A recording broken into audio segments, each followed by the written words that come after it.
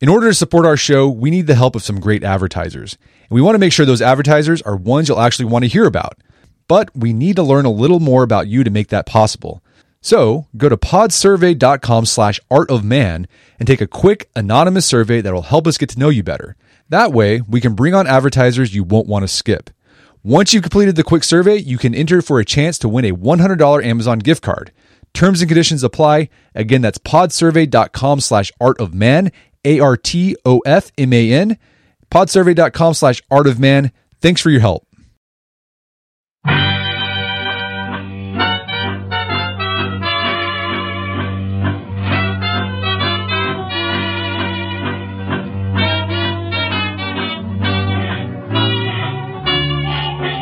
Brett McKay here, and welcome to another edition of the Art of Manliness podcast. So back in 2013, I got an email from a French guy named Erwan. He said he was the founder of something called MovNat and wanted to write an article for us about how to do things like lift and carry a log efficiently. What MovNat is a fitness program inspired by the same sort of physical training the ancient Greeks and Romans used and revitalized in the 19th century by physical culturists like George Herbert with his book The Natural Method. And the philosophy behind MovNat is simple. Humans intrinsically know how to physically move their bodies and have an itch to do so in a variety of ways, but our sedentary lifestyle and even the way we exercise today has caused us to forget how to move efficiently and proficiently. MovNat can help you solve that and relearn these basic movements. So today on the show, I talked to the founder of MovNat, Erwan, and MovNat performance director Danny Clark about what MovNat is, the sort of things you're going to do in MovNat, the classical inspiration behind it, and how it can help you to become strong to be useful. After the show is over, check out the show notes at aom.is/MovNat, where you can find links to resources where you can delve deeper into this topic. Erwan and Danny Clark, welcome to the show. Thanks for having us. Good morning, Brett.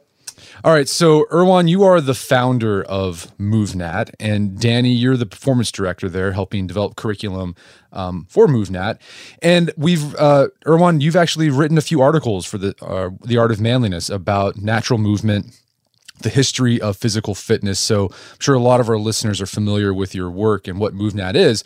But for those who aren't familiar with MovNat, can you give us sort of the history of it? Like, how did you create this system of physical fitness? What's the inspiration behind it? It's a mix. It's a mix of my personal experience and training, and it's also inspired by ancient physical culture, physical training systems in Europe, but namely and especially what's called the natural method.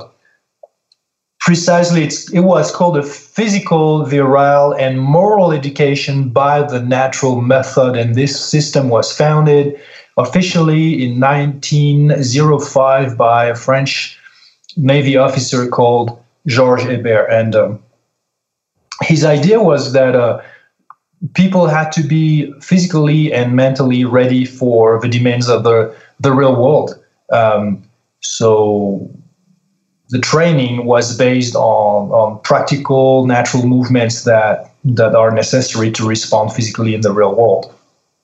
And the motto of this method was to be strong, to be useful.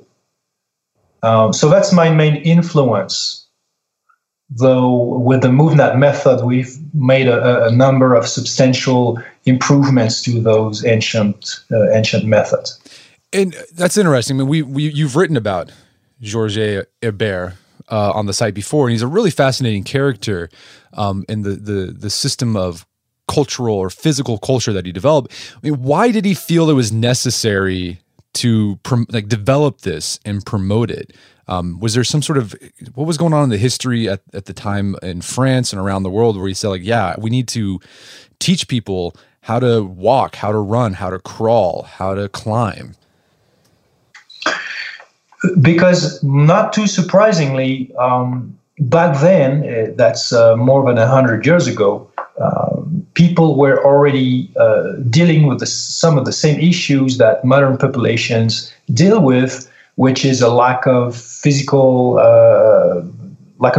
training, lack of movement, and all the consequences on health, on fitness that this implies. Back then, it was after the Industrial Revolution, so people already were massively transitioning from living on farms in the rural world to living in cities with much less movement, and the pollution already, and food started to become different, and so altogether there was already a movement towards somewhat returning back to nature already back then. And returning to nature was also about returning to more natural behaviors, so natural movement. So that was one of these main preoccupation, but also he had a very important event in his life where he had to rescue hundreds of people with his team, with his crew, when he was in the Navy after the eruption of a volcano. And what he noticed is that a lot of people were unable to help themselves. They could not run. They were not fit enough. And then his crew was trained by him, and they were able to save a number of people. So that idea of being strong to be useful was very important. So to wrap that up, his mission was to educate people to make sure that populations back then were physically fit and ready for the demands of the real world. And so to that end, what sort of skills was he trying to impart with his natural method? All the movement skills that are necessary when shit hits the fan. Basically, that's when difficult circumstances arise, that you realize how vital it becomes to be able to run fast, or run for distance, or to climb something high, or to lift and carry something or somebody heavy, and then jump and balance and do all those movements that are natural, but that are for the most part forgotten in people's daily life. All right. So you took that sort of idea that Georges, I was going to say Jorge, I was about to say do the Spanish, Georges, did with the natural method and created the MovNat system and adapted it. So we'll go to Danny on this one. So Danny, what are the big philosophical and practical principles of MovNat? What are you trying to do with this system? Well, MovNat is about developing the lost art of physical competence through these natural patterns that Erwan's mentioning. In our modern day environments of just cars and stairs and chairs, we've sort of eliminated the need to be physically capable. But the thing is, our bodies need stimulation ultimately to thrive. And that's what this is about. We restore natural movements in a more progressive, systematic way. But we still can't deny that movement essentially and fundamentally is our interaction with our environment. So when we think about our culture now, we're taught to specialize so early, either through sports or academics, or we're taught to be basically sedentary. So people never really get the chance to develop these broad-based, like unspecialized movement skill sets that we, from an evolutionary perspective, used to develop. It was essential for our survival. So through this practice, we work on helping people escape this vicious cycle of sedentary living that we're seeing in modern day, by learning skills that also have direct practical application to their modern day lives. So, it's not just about these big survival situations. I think that the most important thing is to create a base of movement skills that set us up to be able to do these high level skills, but also directly impact our everyday lives. So building efficiency in movements, so that we can, instead of avoiding and being afraid of movements, we can actually become very efficient in movement, so that we're actually expending less energy to do the things that we do every day, whether it even just be getting up off the ground, running upstairs, carrying things, lifting things, playing with our children. If we can expend half the effort or even less doing this, moving becomes less of a intimidating prospect, and we can help penetrate people's lives a little bit better. So overall, MovNat is about developing sort of these timeless classical skills that, again, directly relate to survival situations, but also really adding meaning to fitness and exercise for anybody, not just 20-year-olds, but anybody that's human. Right. And it's not just, and what I love about MovNat too, it's you focus on these really basic skills. We'll talk about what these basic skills are, but it's also getting people back into the wild and like encountering their environment in a more thoughtful way. Like you want to get out there and see that tree and be like, that's not just a tree, it's like a tree I could climb in a certain way, and let's see how efficient I can be at climbing that tree. Sure. And I mean, it's just remembering that, our ability to climb, for example, isn't something that we're just born with. It's something that's learned. We have to have a reason. Our body is a system of overlapping systems, strength, conditioning, perceptual abilities, all these dozens of systems that occur. And our system has to interact with our outside environment, which is a bigger system. And in that interaction, movement emerges. These patterns, like crawling, like climbing, happen. But in our modern day environment, without the stimulus or any reasons to actually use these patterns, they degrade over time. When we were young, we used to do this stuff all the time, but that doesn't necessarily mean we developed it very well. Maybe enough to get by in our environment at a fundamental level. But now, we enter school, and we're never really given the stimulus to really build our ability to move well. So, I think it's certainly about being able to climb a tree, but I think it's also about the whole spectrum of movement that we're not really doing right now. That includes lifting, but it's not exclusive to just lifting weights or running. It's really everything. Right. It's those things we take for granted. So Erwan, in the article you wrote for us a couple years ago about introducing people to MovNat, you made the argument that physical fitness kind of got off track. So, the natural method, this was part of a larger sort of emergence of physical culture in the West, right? This is when barbell training got its start, kettlebell training, bodybuilding got its start, and Indian clubs, all that stuff, and that's kind of where it's led to this physical fitness industry that we have today. But you argue that the physical fitness industry got off track at one point. How so, and when did that happen?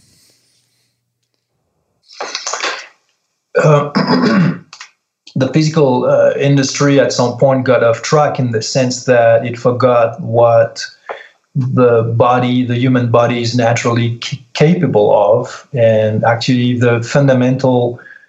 what I believe is a fundamental and universal reason for physical training, which is again real competency, physical competency and preparedness for the real world. That's the foundation to us, and all the rest is great, but it's on top of that. It's optional. It's accessory. What is not accessory is your ability to operate your body in useful ways. And when I say useful, like Danny said, we are talking about the day-to-day movements, and we are also talking about your ability to respond to more challenging situations, to help yourself, and to potentially help others, and to at least never be helpless to yourself and others. So that's a principle. That's a fundamental principle. Now, so when you look at the evolution of physical training in history, and this used to be the rule. That's what people were looking for primarily. It's that physical competency and preparedness for the real world. But then it became a lot about what you look like. Looking fit, not making sure that you are fit in the sense of, again, being able to respond efficiently and effectively to the demands of the real life, but to just look fit, which is very different. So from the primary goal of being physically ready for the real life, the whole industry of fitness has developed towards looking fit, but not having any preoccupation about making sure that you are fit, that you are physically competent and ready for the real life, which is very different. And it's not just a change in goals and in expectations, because the change in goals induced a complete change in methodologies used to reach these goals. So when you want to train to be ready for the real life, you realize that you must be able to jump, you must be able to lift and carry and throw and catch, you must be able to run and to climb and even to defend yourself. You must be able to perform all these fundamental, universal, natural movement skills. But when you train for looking fit, the methodologies that you are going to employ to reach the cosmetic standards that you are looking for, a certain way of the body to look like, then again, the methods you're going to employ, they tend towards that goal. And that's when you end up with muscle isolation and a whole lot of machines designed to shape your movement and shape your body in a certain way. And that's when we indeed have completely lost track with the original intent of movement, which is, and the original intent of the body, which is practical movement. And this is not to say that MovNat is not interested in the beauty, the appeal of an athletic-looking body. It's just that this is the outcome of how we move and train. It's a natural movement is going to sculpt natural bodies and natural-looking bodies that are much more balanced than when you try to isolate the body in parts as if it was made up of parts. The body is not made up of parts. The body is a whole unit, and it's supposed to function as a unit as well. So we are trying to bring the industry back towards the fundamental of movement in the body. Right. And so go ahead, Danny. I was just going to say, to add to that, I've been a trainer for a very long time, and I think I've seen overall a shift, maybe not in the total mainstream, but it's sort of the more, some segmented communities in the fitness industry, a shift away from purely aesthetic and a little bit more to functional, than this whole functional fitness sort of craze that came about with kettlebells and CrossFit and all these other tools. So, and even just strength training. And I think all that's part of the industry has evolved a little bit. Although again, I don't think it's fully penetrated the masses, but I still see a lot of isolation in that. So, okay, we're not isolating our biceps anymore, but we're still just trying to isolate systems now. We're isolating strength. Okay, and now, well, I have strength, but now I don't have mobility. So now I need to isolate mobility. Oh, well, now I need to isolate conditioning, or now I need to isolate my brain and figure out how to piece that all into the puzzle. So we have this really compartmentalized view of fitness, and this sort of stems from, the therapeutic end of it. So trying to restore function, so it makes sense for a physical therapist to isolate a particular body part or a system, or in an athletic setting, definitely trying to isolate a particular system to play it up.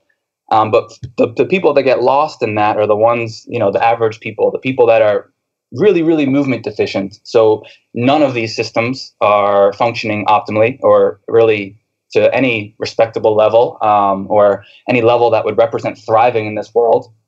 So trying to compartmentalize and just isolate systems becomes, okay, now I do strength, I do yoga, I do this, and we're trying to just throw it all together. But really, there's dozens of systems involved in the physiology of your body. So what MovNat is decompartmentalizing functional fitness and turning it into something practical, something natural, something where strength, conditioning, mobility, all these things are in a nice organic balance. And it becomes much more efficient, so that the people who need it the most, especially those that are past their 30s, can really reap the benefits of all these benefits of our entire system improving, without the need to become a master of really anything. Again, that specialization layer can be added, and there's nothing wrong with it, but MovNat really represents the base of movement that we all should have, and that's really what it's about. So yeah, let's go back to this idea of looking fit and being fit. So I'm sure you all in your teaching have encountered people from all walks of life and fitness levels. And I'm sure you've encountered people who looked like super ripped, like they were jacked, had chiseled abs, like they looked like they were fit. But any of those people you've encountered, like when you actually put them, to the test, like they actually didn't have fitness? As a martial artist, I could say I see that all the time. I've been a wrestler and a jiu-jitsu fighter for a very long time, and that's sort of the classic joke, is when the bodybuilder or the CrossFitter steps into the jiu-jitsu mat and is actually asked to perform a task that's outside their training, and that high level of fitness or the look of fitness they've achieved really means absolutely nothing. And when asked to do something, and I would say Erwan has probably seen lots of this. I witnessed it when I met him, and we had an entire group of people. Some of them looked incredibly fit, and we, struggled to do very, very basic tasks. I've seen this over and over.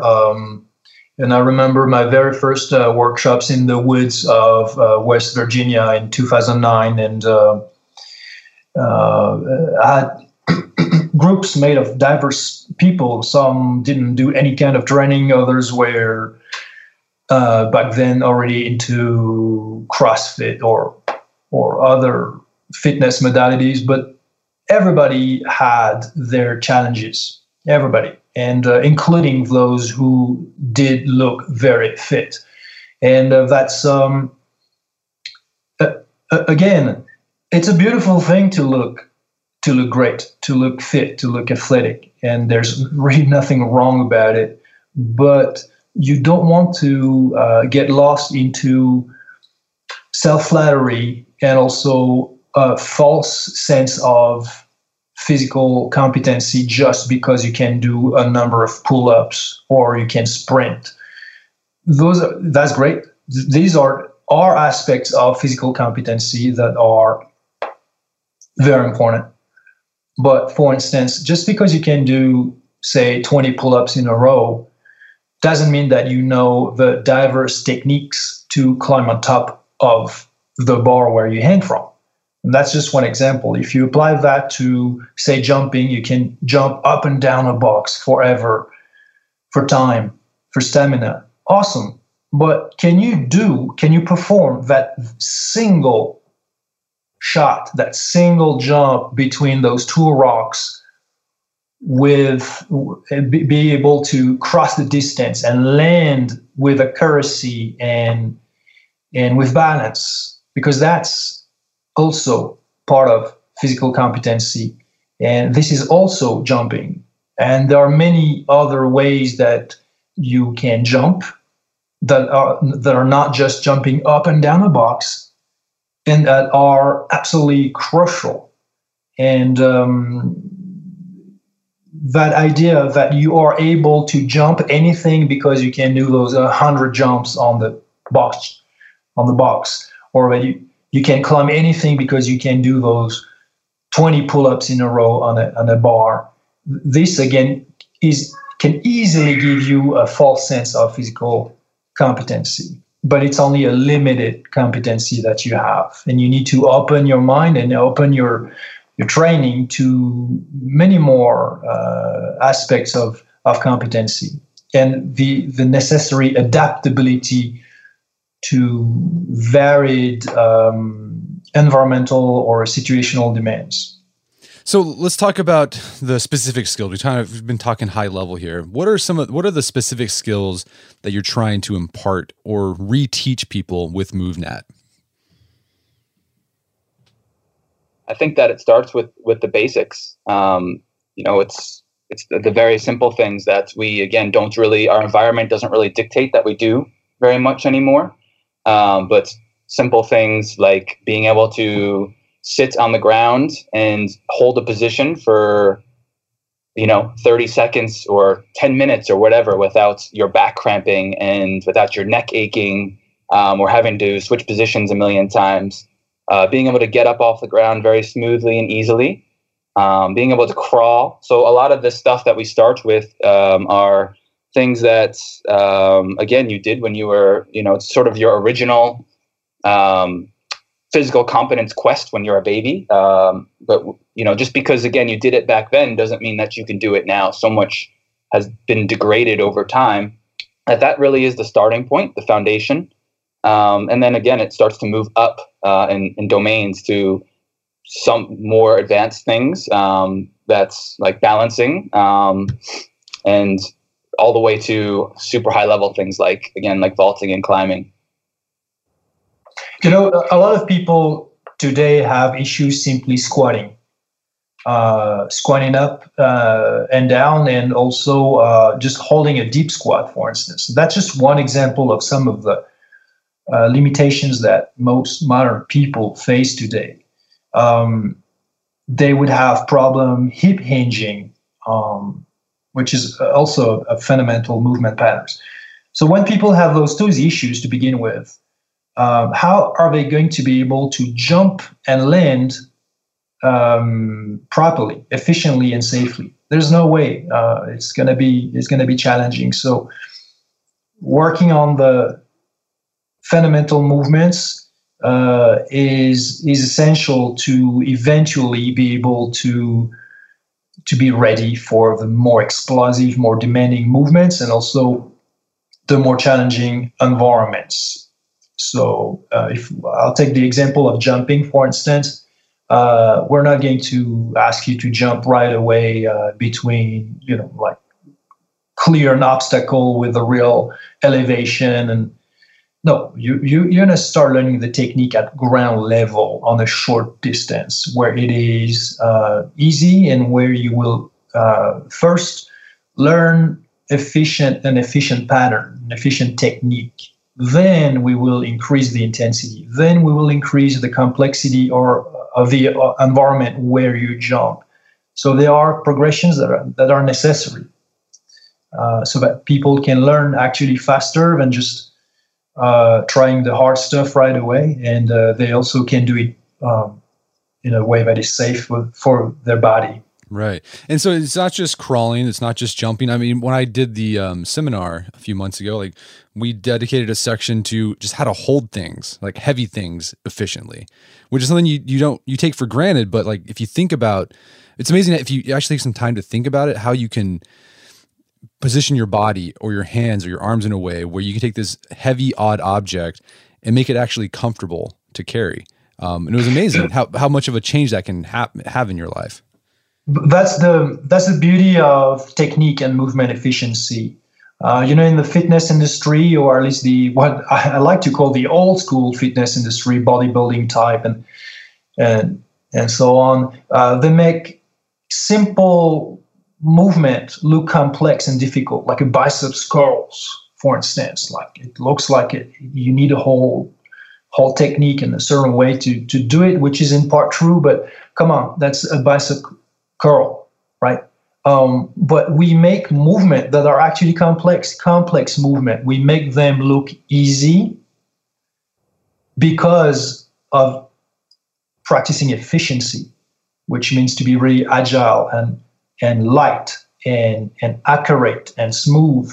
But the truth is that those movements, to look like this and feel like that, it requires practice. And that's the difference between what I call primary nature, the primary nature of movement, which is that natural movement is innate in all of us, and that's for sure. We all have a certain ability to perform these movements that does not need to be taught. However, efficiency in these natural movements, that what needs to be taught and learned and trained consistently, because this is not for granted. And this is what surprises people when they're asked to do the simplest movements, a simple get up.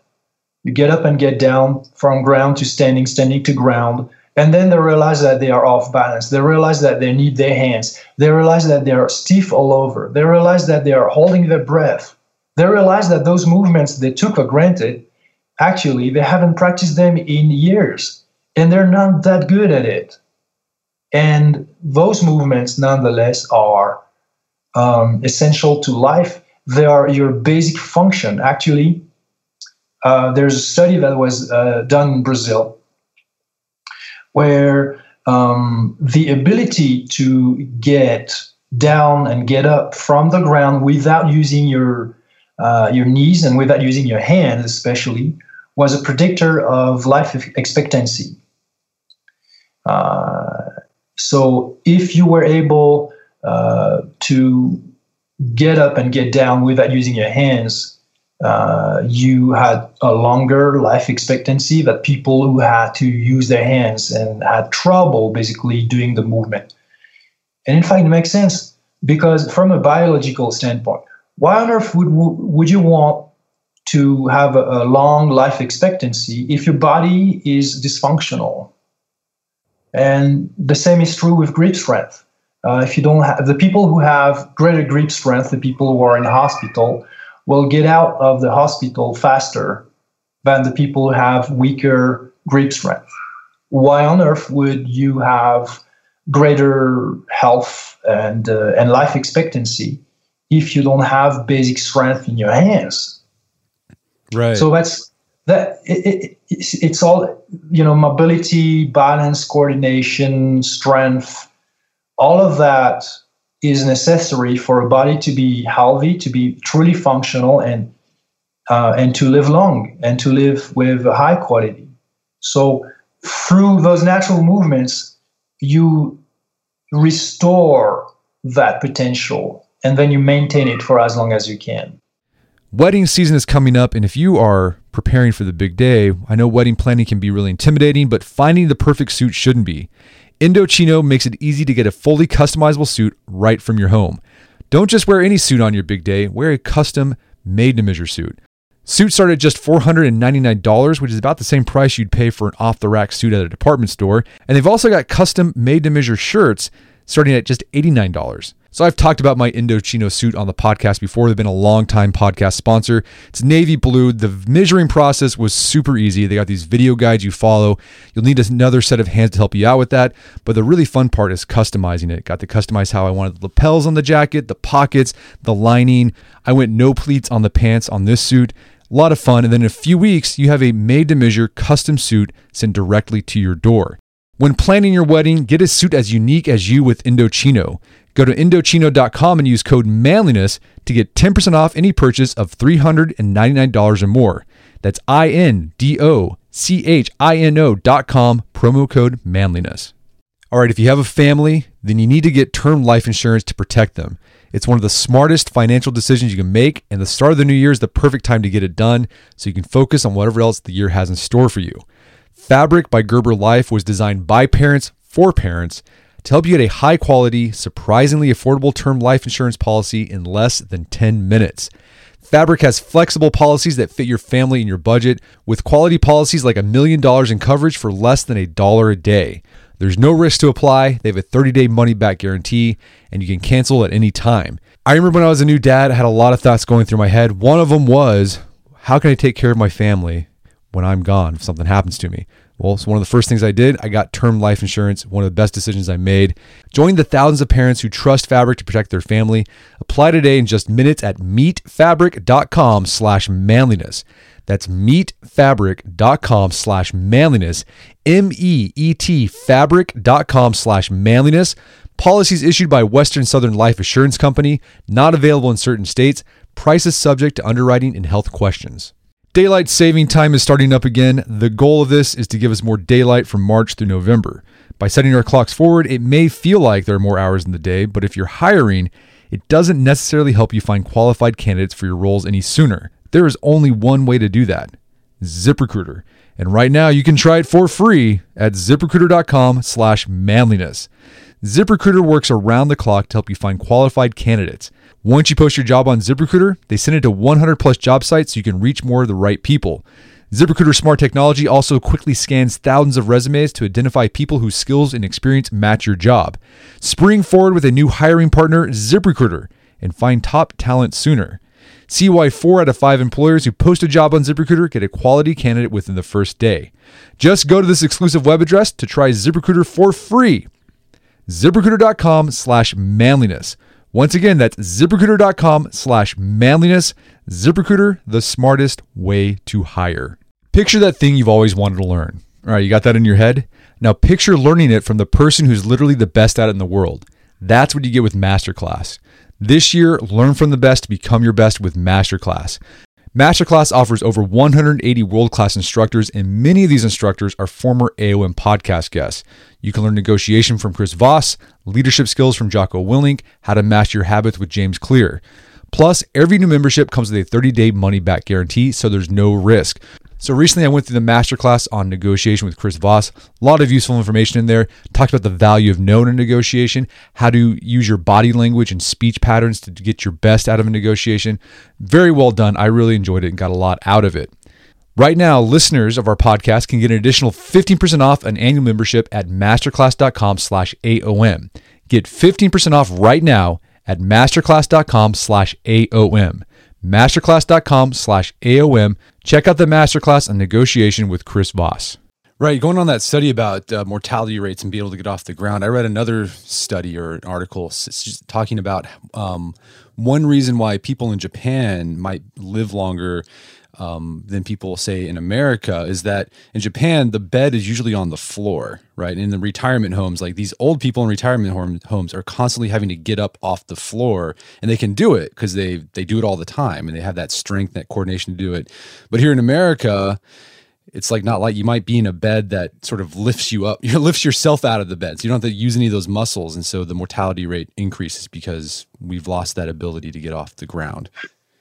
Exactly. So it means that your environment dictates your movement behavior. So you have two choices here, and actually they are complementary. One is that you can change your environment. So you can go for less furniture or different furniture so that at least your day-to-day movements are changed. They require more range of motion. They require more attention and effort on your part. That's one way. But the other way is to simply realize this. Okay, there's nothing in my life that demands that I run and sprint, that demands that I balance and jump, that demands that I crawl low on the ground. Zero, none. I don't need it for food, to get my food. I don't need it because there's no actual danger in my life or necessity like that. I don't make a living because I have to move in all these ways. However, I can devise a strategy so that I make those movements possible again. And that's the idea, is that you want to have a vision of yourself, of a person who possesses these skills, that strength, those physical qualities, and you need to practice. And even when the necessity to perform these movements and these efforts is not there, you are going to create, even if it's just in your mind, the conditions so that you can have your body behave in the way it's supposed to behave. And that's natural movement. Right. And that's MovNat. Yeah. I think this is super powerful for, again, I work with an older population often, and adding meaning to movements that directly carry over to their life, such as getting up off the ground, crawling, practicing these movements is life-changing for them, and it's a base for anybody. So actually, we have one of our team instructors, Cameron. He's based in Houston, and he's been working with a group of war veterans who are disabled, who lost a limb, who served the country, but then they come back and their day-to-day life is completely changed because their body has changed. And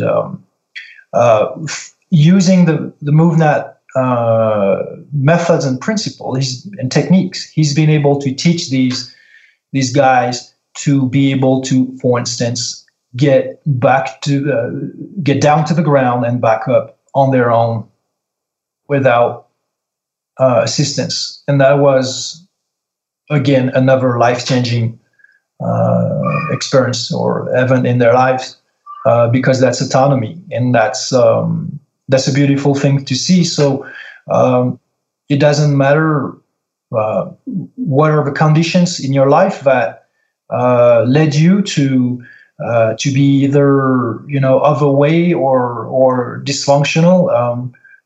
Life is not easy, and it can really be harsh. But what I want to express here is that there are methods out there that exist that are going to re-empower you, to support your self-empowerment through movement that is useful. It does not aim at making you look good in the mirror, but that is designed to make you perform again and be empowered through sometimes performing again the simplest movements.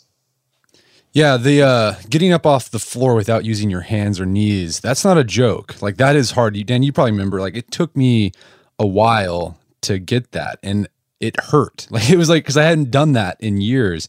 But once I was able to do it, it's actually pretty cool. It's like, hey, I don't need a chair, I don't need a bed to get off the ground. I can just use my own 2 feet and make that get up. I mean, it's awesome. Yeah, absolutely. And that's how it should be, because when you can get up and off the ground more easily, you're more likely to get on the ground. And, again, for some people, being able to get on the ground, feel comfortable there, is going to have them interact with their kids, their grandkids more often.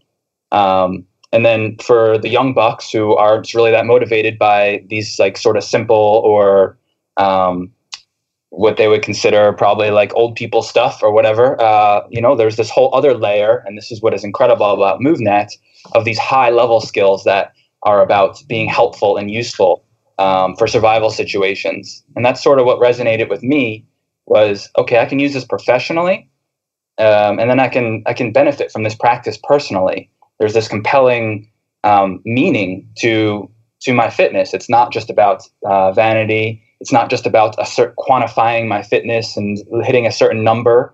It now is about something a little bit bigger than me.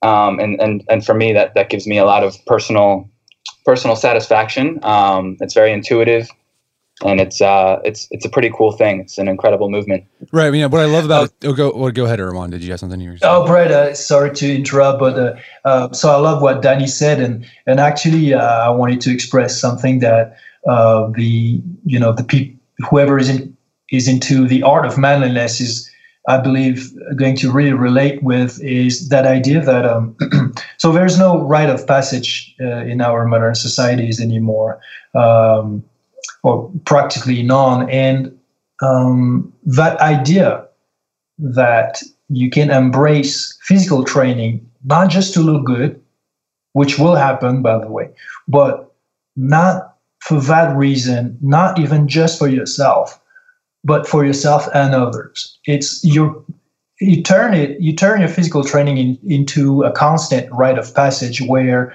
with every progress you make, your ability to help others, if needed, to serve others in that way, is greater. With your personal physical accomplishments and progress, you become potentially more helpful to yourself, but also your neighborhood, your community, or even perfect strangers. And that is a very important psychological asset, not only to grow that self-confidence when you walk the streets and you know that you can do pretty much anything if anything happens, but you know that you won't be helpless to yourself or others, because you have learned to be helpful or useful to yourself and others through your physical practice. And this is relating back to that idea of moral education that was so dear to Georges Hébert. He talked about this physical, virile, and moral education by the natural method. It's that idea that it's not just physical. It's also about mental fortitude whenever it's needed. And ultimately, it's about the intention that guides you, which is the difference between right and wrong. That idea that you can do something good in your life and that you can be useful to others. It's a moral component that never goes old, never gets old. It's timeless. It's universal, and the MovNat training also embraces that approach, that philosophy. It's not just physical, and even though the physical part is obviously the foundation and the main focus, ultimately we want to equip people with the physical skills, the physical qualities, but also the mental and moral qualities and values that make them better people in this world. I mean, that's one thing I loved about MovNat at the seminar when we were learning these skills. Like, for example, when we were learning how to throw, right? You learn how to throw in MovNat with heavy medicine balls, but like you're always trying to bring it back to like, okay, when would you use this? Well, you might use this when you're throwing sandbags in a chain to stop a flood, or you're carrying heavy, odd-shaped objects. You're like, well, this is something you probably do if you're helping, your old neighbor move mulch bags in her yard to clean things up. It's always bringing it back to how can this be useful to others, and it's not just a sort of a self-gratifying aesthetic thing. It's all about be fit to be useful.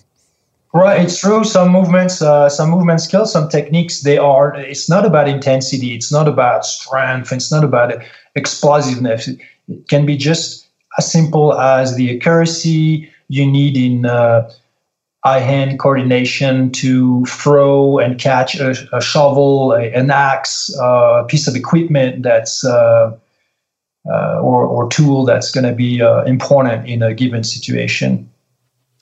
And I think it's an incredible concept too, because for me, I started wrestling competitively when I was 4 years old, and to be able to find a philosophy and an entire movement system that has a biological basis, but also is not about competition inherently against others, is really interesting to me, and it has implications for my own life, and that I can truly make my practice not about this alpha, I'm going to go beat someone thing. It's truly for me, and it's truly for others.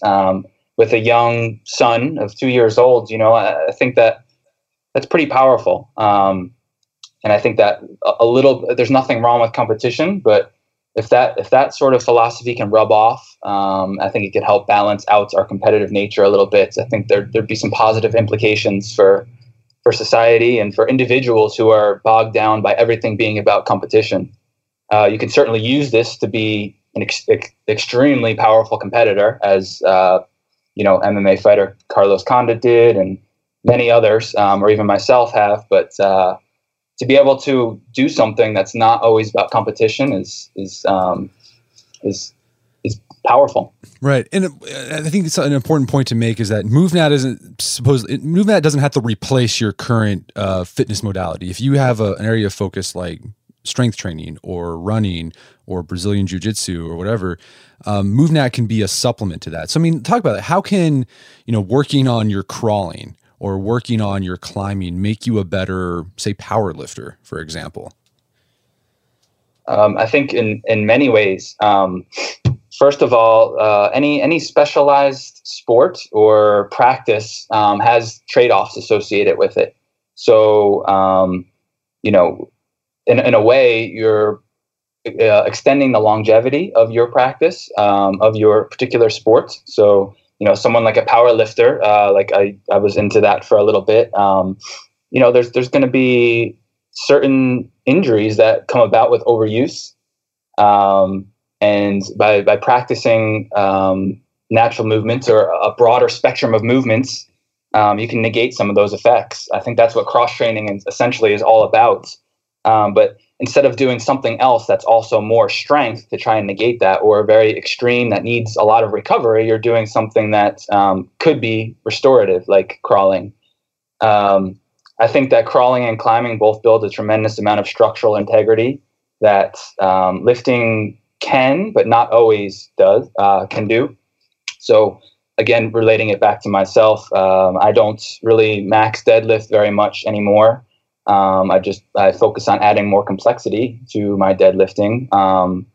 But I went and deadlifted the other day for the first time and was pulling over 400 for multiple reps. And it wasn't because I was on a powerlifting cycle. It was because the quality of my joints, my overall function of my body, how it's tied together, has improved through doing these other patterns. So I think that it can benefit you in a lot of different ways. I think too, for sports that require a ton of perceptual abilities, like mixed martial arts or any combat sports, even any sort of like ball sports, or a sport that requires a lot of jumping or skiing, working on your general ability to be able to perceive your environment, I think carries over to your specific tasks. So I think a great example was Erwan's work with Carlos Condit, where Carlos has a very specific strategy to be able to beat high-level opponents. But by working on his specific footwork and his perceptual abilities in jumping, he was able to make some changes to his strategy to just put himself in better positions. So anytime you put yourself outside of the same patterns you do all the time, there's a lot of opportunity for growth. Yeah, I can attest to the fact that MovNat can help your strength training. I primarily do barbell training, but one issue I've had I think it's just from sitting down all the time. That's what I do most of the time, is I got really tight in places like my chest or my hip abductors. And doing some of the movement progressions in MovNat has helped open those things up so that I can get a little bit lower, or I can get the bar in position on the low bar squat easier. Before, I was so tight in my chest, I couldn't even do it at the beginning. But doing some of the opening movements with MovNat has completely increased that flexibility so I can get in that position comfortably. And there's a lot of benefits from adding, heavy loads. And, we view in MovNat that lifting isn't something separate from natural movement. Lifting is just a part of natural movement. So when you're lifting, you're still practicing natural movement. But there's a lot of, because of the movement deficit that happens when we stop playing, when we stop growing in our environment as youngsters, we start sitting a lot in school. A lot of the function of our torso, whether it be your pelvic floor, all these, whether it be your posture, just your general positioning, they can degrade. And just lifting heavy isn't necessarily going to activate your full potential. So by more movement variety, more stimulation of your body in a lot of different planes of motion that lifting sort of ignores or doesn't get a chance to stimulate, you absolutely can improve your lifting. I think the more your general movement ability increases, the more any specific movement ability is going to increase as well. There's also that culture of muscular tightness, muscular hardness. Especially in the strength circles, even that idea of irradiation, where you want every muscle possible in your body to contribute and to create some tension. But the problem is that movement efficiency doesn't work that way, and you need that selectivity in tension, selective tension, and that also means the art of relaxation in movement. And we know that the elite athletes are amazing at relaxation, actually. And when we talk about relaxation, I'm not talking about relaxing by the pool and drinking cocktails all day or stretching all day. I'm talking about relaxation in movement. And so we don't have that culture of muscular tightness. Actually, it's the opposite. We want the body to be more relaxed. We want the muscles to be more relaxed, because when they are more relaxed, then it means that your patterns are more fluid and accurate. But it also means that you can produce force better. And so it's not a surprise that the people who are, say, into strength, but also who have that mentality of constant, maximum tension and tightness, are going to actually see strength. Gains in strength by simply learning to relax. Yeah, and to relax. That's hard to do. To learn how to relax muscles and to breathe. Right? It's one of those things you take for granted. So let's talk about this. So we talked about MovNat. There's some basic skills. There's crawling, there's balancing, there's throwing, there's hanging from a bar. In MovNat, there's this thing called progressions, where you kind of progress from one movement to another. For those who are listening to the podcast, like, I want to give this a try. What would like a typical movement progression look like for a beginner who's just starting? So if we look at like one movement domain or aptitude, such as balancing, it would be as simple as starting on a 2x4 at ground level. So being able to walk forward and backwards, or maybe even turn yourself around on a fairly wide object that still, for most people, will still be a challenge to be able to spend a couple minutes on there, and be able to learn how to effectively counterbalance, to be able to relax and breathe and not be overly tense, or flailing their arms all over the place. So that would be like the starting point. And then to progress from there, we can change either volume, intensity, or complexity. And for those that are in the strength industry, volume and intensity are very familiar. So volume would be just doing more of that same exact thing. Intensity would be, we could add a load to that while you're doing it. So we can add a carry now. So you're holding something while doing that balancing sequence. Or we can add complexity, and that's sort of the forgotten training variable in classical training, which is we can change the object itself. We can make it a more narrow surface, like a rail. We can elevate that surface. And you'll find that as that complexity increases, you have to sort of relearn the pattern. Standing on a 2x4 is much different than standing on a rail. And standing at ground level is much different than standing 8 feet above the ground. So it's not always about new shiny movements, flashy stuff. It's just about adding that complexity as well as the volume and intensity to progress in a very systematic and safe way. If we just had somebody start by balancing at height, could you imagine the second they stop breathing, they're going to fall, and they're probably not going to be breathing because of how afraid they are. So in MovNat, we make these skills very, very attainable, but we use incremental steps so that anyone from a youngster to a senior can move through these progressions to the level that they feel comfortable with and what they want to achieve. Yeah, I love that. The 2x4 is a great. I mean, if any of you are interested in MovNat, like it cost a few bucks. I have one in my living room, and every time I walk by it, I'll occasionally balance across it, or I'll stand on it for a while and try to crouch down. And I've been able to incorporate that into my daily routine. It's not that hard to do. I don't have to set aside time for MovNat. It just becomes a part of my day. It sounds so simple, and you can't tell someone. It's one of those things you have to try it to really understand how profound it is, how interesting it is, how engaging it is, to be able to do this type of stuff. If you're just used to the classical, just lifting and calorie burning type of fitness, it might sound boring. I certainly didn't try it until I just kind of forced myself into a retreat with Erwan, and from there, it opened up my entire world of new possibilities of viewing movement as a skill, and feeling the benefits of that skill improvement. It's, to me, just as rewarding as a max deadlift, if not more. I'd say it's more in line with being able to win against a high-level jiu-jitsu competitor, that sort of gratification as you feel your skill level increase. Right.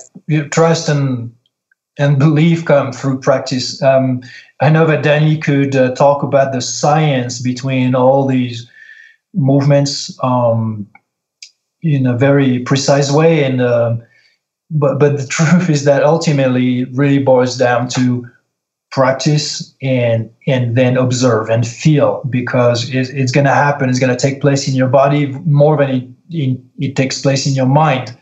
you'll have an experience of what it is and what it brings to your body, to what it can do. And it's to whoever has practiced MovNat, they are really often shocked by how much difference it makes, and including in their specialty training, in their whatever is their forte, that they are into lifting, into running, into grappling, into whatever, because they get to be exposed physically to all those different patterns and physiological and physical adaptations that they are not exposed to when they only practice their specialized sports. So let's talk about this. We've been very basic, and I'm sure there's people who are listening to this like, oh, okay, crawling, okay, balancing on a 2x4. It sounds like kid stuff or old people stuff. But to give us an idea of how, where MovNat can go, as far as complexity and just the complexity of it and the skill required to do it. Can you talk about some of the feats of strength and agility that an instructor needs to accomplish in order to become, I guess the highest is level 3 certification in the MovNat system right now? I mean, what are some of the stuff they have to do in order to get that certification? Because I think it's pretty insane with some of the stuff they have to do. Yeah, sure. It's an extension of the basics, but it requires, again, more volume, intensity, and complexity, with a higher emphasis on adaptability through complexity, through moving through complex environments. So instead of, again, just testing, well, first of all, we test the full spectrum. So we don't expect just competency in just being able to jump or just be able to balance. You have to be able to lift as well. For example, in the last level 3 we did, we were outside for the final test. We did an entire outdoor portion, and we had people, all of our candidates, pick somebody up over their shoulders in like a fireman's carry position. So the person's, like you're carrying them like a fireman would. Most people are familiar with that. It's a skill we do go over in level 2. And then you're walking across a muddy stream. And then we were doing like a squat, to where they had to squat down to hips below their knees 5 times with the person on their back. So it's not just testing the strength. Of course, there's a huge strength component to that. You're squatting your own body weights, but you're also testing their ability to successfully actually pick someone up and do something, to be able to carry someone, to be able to deal with the slippery surface. And this isn't something that we expect somebody. This is why we have prerequisites. Well, someone has to have earned their level 2 already to do this. So if I just had someone off the street do that, expecting to earn a level 3 certification, they would probably drop the person. But these people have earned that ability to do that. And if they haven't, then they don't do it, and they have to come back and earn that adaptability. That's just one example. We have precision landings, which involve stepping up onto a rail at elevation, jumping to another narrow surface 6 or 7 feet away, and being able to what we call stick your landing, meaning your feet make contact and you don't just fall off. You're able to actually gain control over your landing, stand up, and step off. And these are just examples. We require, again, in level 3, instead of just a basic pull-up, even in level 2, we require the ability to get over an object, like over a bar, instead of just being able to do a pull-up through various techniques that we have in the MovNat system. But in level 3, we require even more power. So it's not just your technique; it's your technique and your ability to generate power to be able to do a power up, which is like a muscle up, and get on top of a bar and then balance for a distance over a complex surface. So it's really kind of the apex of bringing in the volume, intensity, and complexity to the patterns we learn. But I tell the students that this is like earning your black belt in natural movements. But just like in jiu-jitsu, a black belt doesn't really mean that you're very good yet. It just means you've achieved a baseline level of mastery of the movements, of the ability to perform the movements with control, with a level of technique. It's still just the starting point. It's just the entry point into what it can become. And that's why I like to think about MovNat as really the martial arts of movement. It's an ongoing evolution that really never stops. Right. So there's a lot of room for growth. So it's not just crawling, army crawl. Like there's a possibility where you can get really advanced. So you're never going to stop learning. You're never going to stop progressing in MovNat. And the point isn't to make these positions hard. It's to make it so that they're effortless. That's the long-term goal. For me as someone who is into powerlifting and even martial arts, I used to be afraid I would hate to admit it, but to go on like long hikes because I would fatigue out fast, or to go jumping on rocks all the time. As much as I enjoyed that type of stuff, I just didn't really have the efficiency. So it was sort of something I wouldn't do. In MovNat, we developed such a high level of efficiency that, these type of things aren't taxing. They're actually easy. And that's what we're looking for. You're not passed just by doing them. They have to look absolutely effortless. Well, guys, this has been a great conversation. Where can people, like if they wanted to start MovNat, right, where can they go? Is it the best way to go to a seminar? Or if there's not a seminar nearby, are there videos online or courses they can take online to start with MovNat? I think the most important thing, if possible, is to attend either a workshop or a certification. We're working on making that more available to more diverse regions. So keep an eye out on that. If you go to the website and you don't see one in your area, stay tuned because we're going to have them all over the place very soon. Nothing really substitutes that coaching experience, to be able to have someone look at your movement level and progress and be able to figure out what can help you improve. So mentors and coaches are so important with this type of stuff.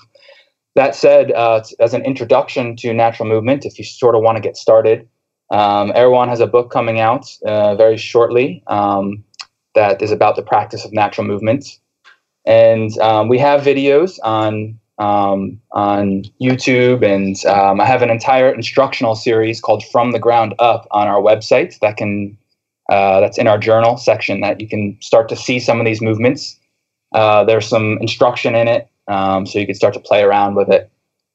So there's a variety of resources. It's really easy to get involved, but I really think nothing substitutes attending a workshop or a certification. Erwan LaCour, Danny Clark, thanks so much for your time. It's been a pleasure. Thanks so much, Brett.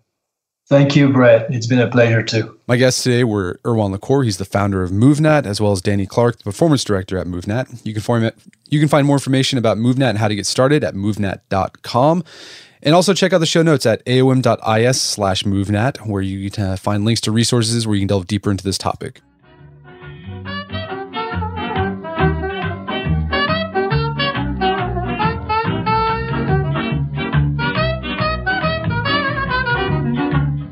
Well, that wraps up another edition of the Art of Manliness podcast. For more manly tips and advice, check out the Art of Manliness website at artofmanliness.com.